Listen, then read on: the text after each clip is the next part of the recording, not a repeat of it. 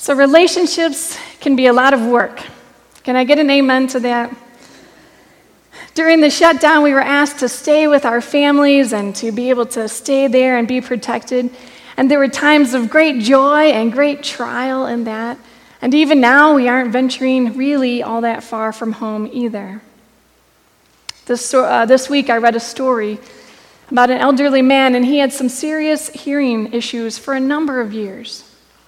And his family asked him again and again to go to the doctor and to get it checked out. So one day he did. And he went and he got a set of hearing aids, and his hearing was then 100%. He went back to the doctor a month later. And the doctor said, "Your hearing is perfect. I bet your family is delighted that your hearing is so good." He said, "I haven't told my family yet. I just sit around and I listen to their conversations. I've changed my will 3 times since then." The dynamics of family relationships. It takes a lot of effort to communicate well and to get along, especially with the added stress of the pandemic for families and the uncertainty of these days. Marriages are under a lot of pressure. And children and grandchildren, they have all of this pent-up energy that they aren't sure what to do with. And sometimes for our older generation, sometimes that isolation can be really hard. Maybe you haven't been able to see your grandchildren or be able to see your friends as much as you would like. It's hard. But families are important, and families help keep us grounded. They are a source of developing roots. That's why we call it a family tree, right? We need to see where we fit in all of that family structure. It's a way that we know that we belong to a certain group of people.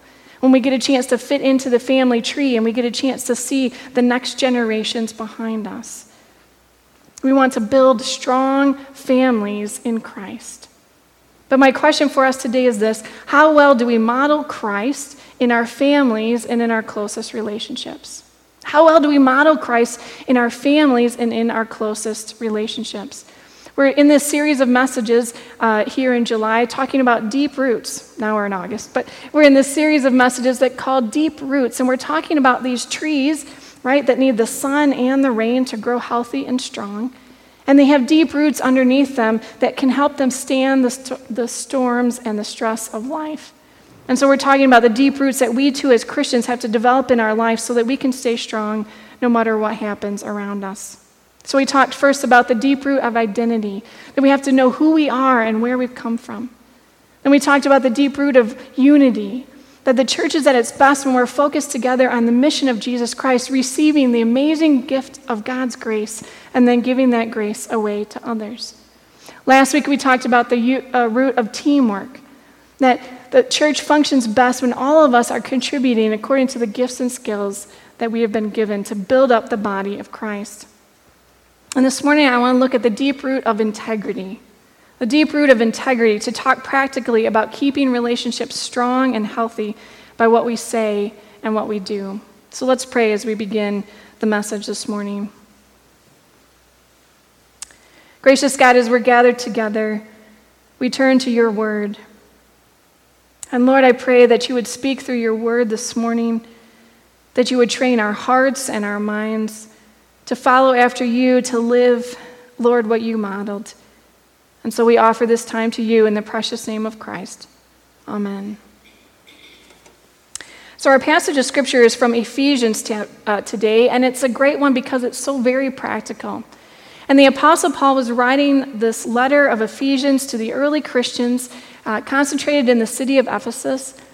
And he was having kind of this difficult job because it was having to bring together Jews and Gentiles, people from very different backgrounds, and helping them to learn what it meant to be a follower of Christ.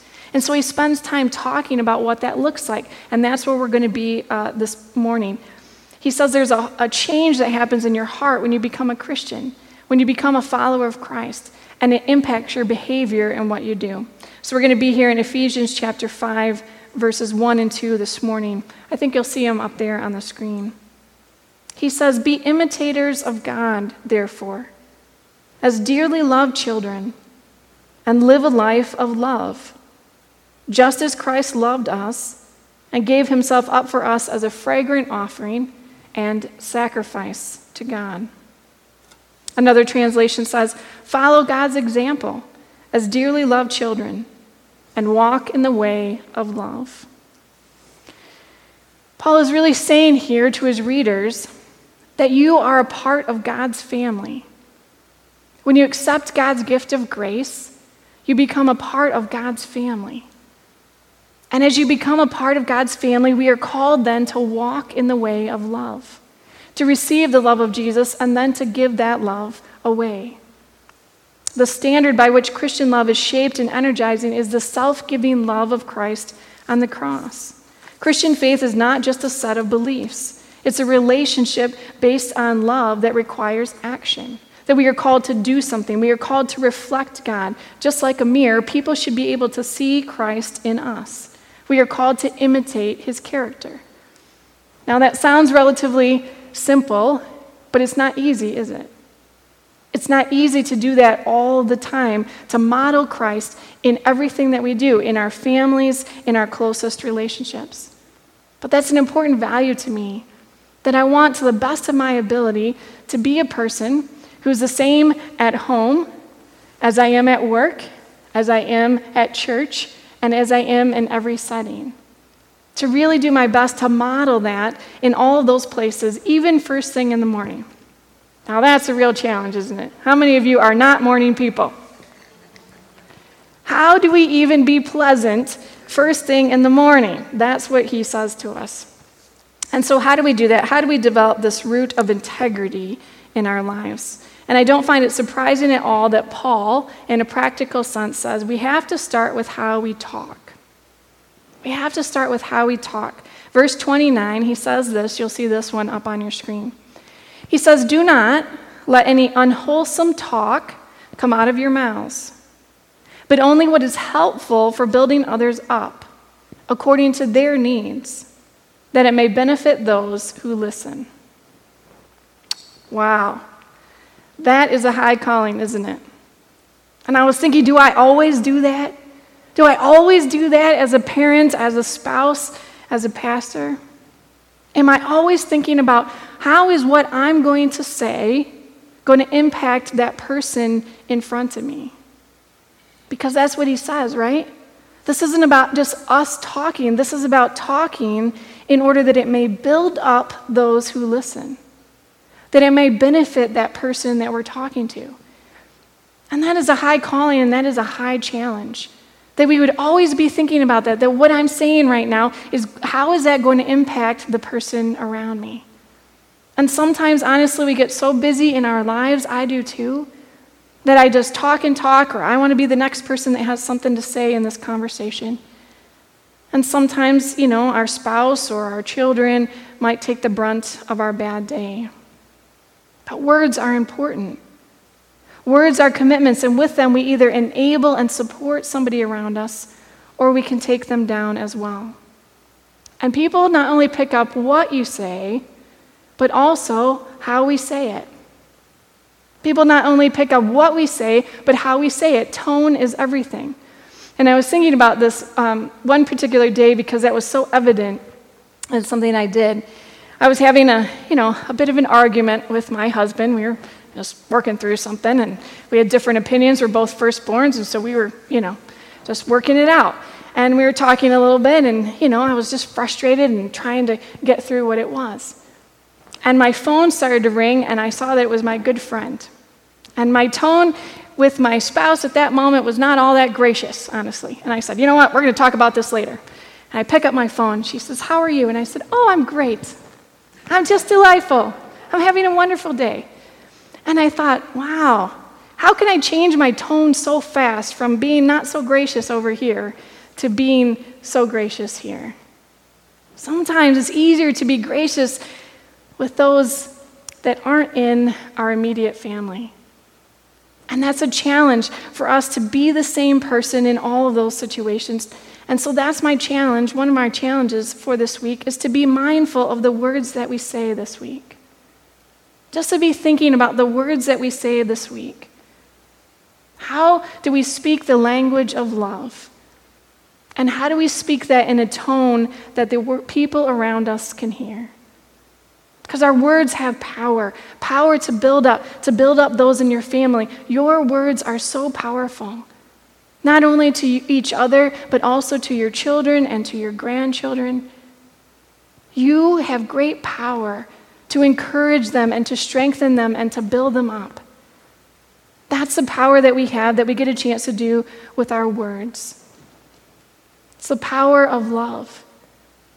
And love is never lived out in isolation. It is integrated into every relationship that we have. As we are rooted in Jesus, we grow in integrity. And integrity is this idea of being honest, of being whole, of being undivided.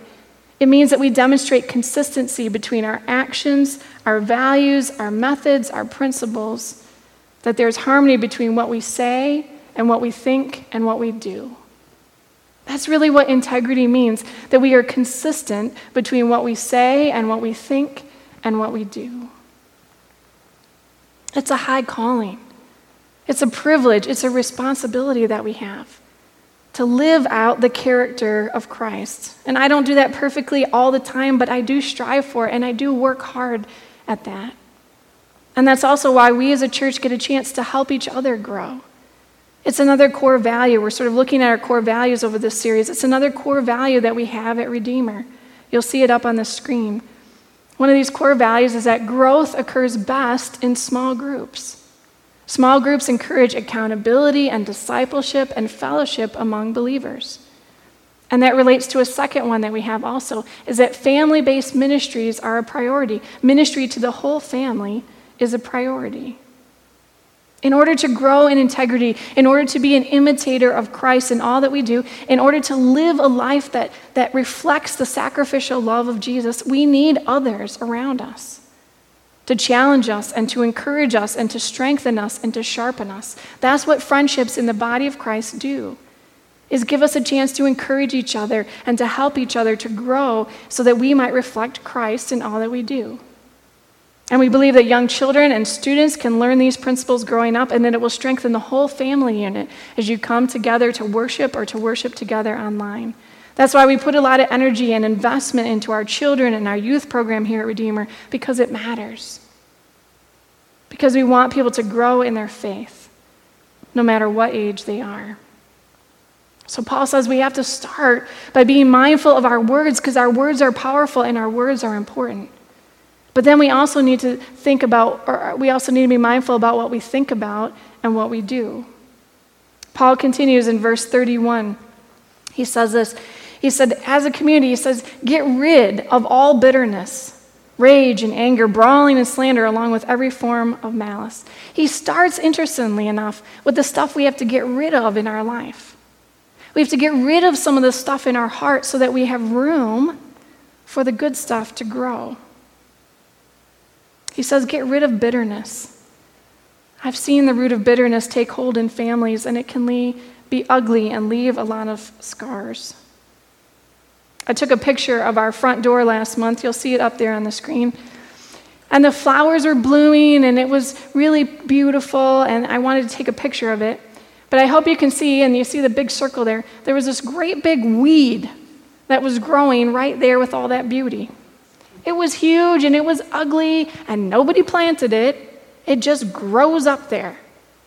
And it was pretty strong and it looked so out of place, and it brought all of the other beauty around it down. And it was strong and it was big, and it took a great effort. I had to go out there and get these big pruning shears to get the bottom of it out, because it had developed a deep root and it had happened overnight. Paul says, be careful. Don't let that root of bitterness grow up between you and someone else, because it can bring down all of the other beautiful things. It can bring down all of the other beauty in a family or in a relationship. He says you got to get that stuff rooted out. And then he says, don't let your anger go unchecked. Anger is not a bad emotion. It's just that it often leads us to do things that hurt others. Sometimes when we're angry or we're frustrated, we might, go behind our computer and type out that, email with all that stuff. Or we might pick up our phone and we might send out a text and punch out a text that we want to send to somebody. Or we might pick up the phone and talk to somebody and not be healthy words that we're telling this person about somebody else over here? And the problem with all those things is that we can't ever take those things back. Once our words are out there, whether we've typed them or texted them or said them, we can't take them back. So he says we got to get rid of that stuff. Instead, verse 32, be kind and compassionate to one another, forgiving each other, just as in Christ God forgave you. It says get rid of that other stuff so that you can plant these things. Be kind and compassionate. Forgive each other, just as in Christ God forgave you. Take a deep breath. Give the other person a break. Forgive. Just as in Christ God has forgiven you. We have to keep short accounts and to resolve it, to give it up to God in prayer. We shouldn't email or text that can always be misread and forwarded to all kinds of other people and read over and over again. But to pick up the phone and to talk in person leads to healthier communication in our families and to do the best we can to resolve it right away. This is an important principle that I try to remember. You can't control what people do, but you can control how you respond. You can't always control what other people do, right? But we can control, we're all in charge of how we respond. As followers of Christ, we are called to imitate Jesus in all that we do. And if we're honest, really, usually our frustration and anger with those who are closest around us is really about small things that in the long, big scheme of things don't really matter. That's what I'm learning in this COVID season. Life is too precious. Life is too precious. We need to keep short accounts and to get it resolved so that we can move on. And kindness and compassion, those are life-giving emotions.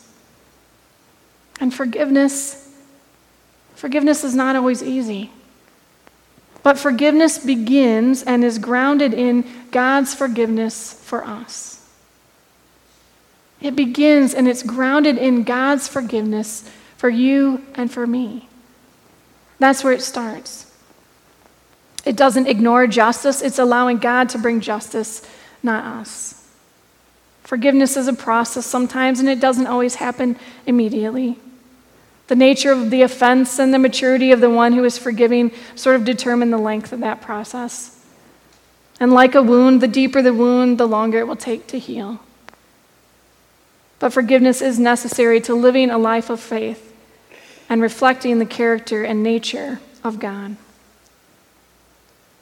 So my question for us today is this: how is your witness to others?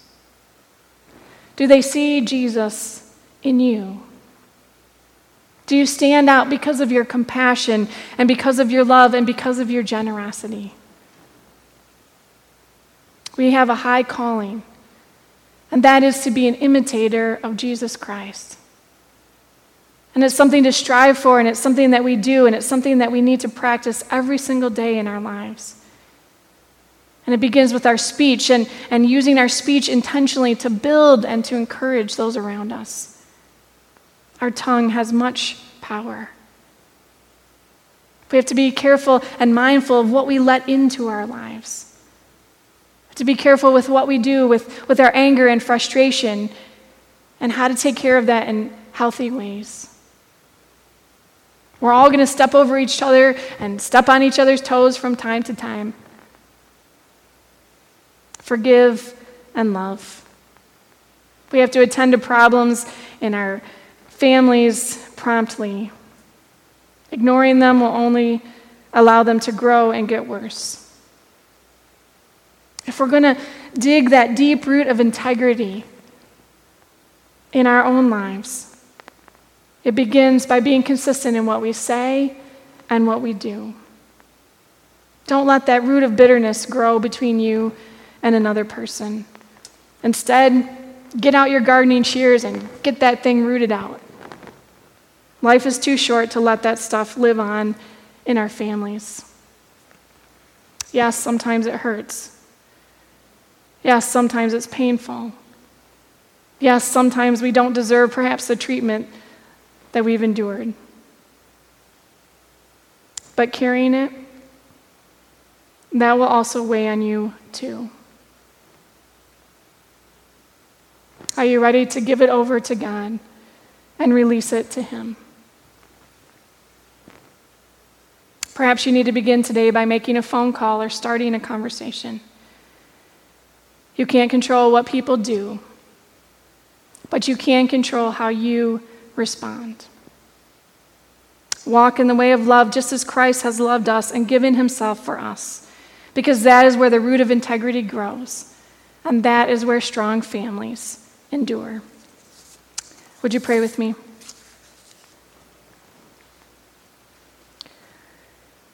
Lord, thank you so much for this time that we have to come together. Thank you for these words that were written by the Apostle Paul so very long ago. But Lord, they continue to speak to us in our daily living some 2,000 years later. Lord, for all of us, we have times, Lord, when we need to be patient with those that we love. We need to forgive. When we need to think about our words and that they might encourage the person around us, Lord. And I pray that you'd help us. Help us to be mindful of our words this week. Help us to be mindful, Lord, of our actions, our tone of voice, and the ways that we respond to others. May we truly reflect you, Lord. May we reflect your love. May we reflect your grace. And may we be particularly mindful of that this week. Thanks, God. We lift it into your hands. In the precious name of Christ we pray. Amen.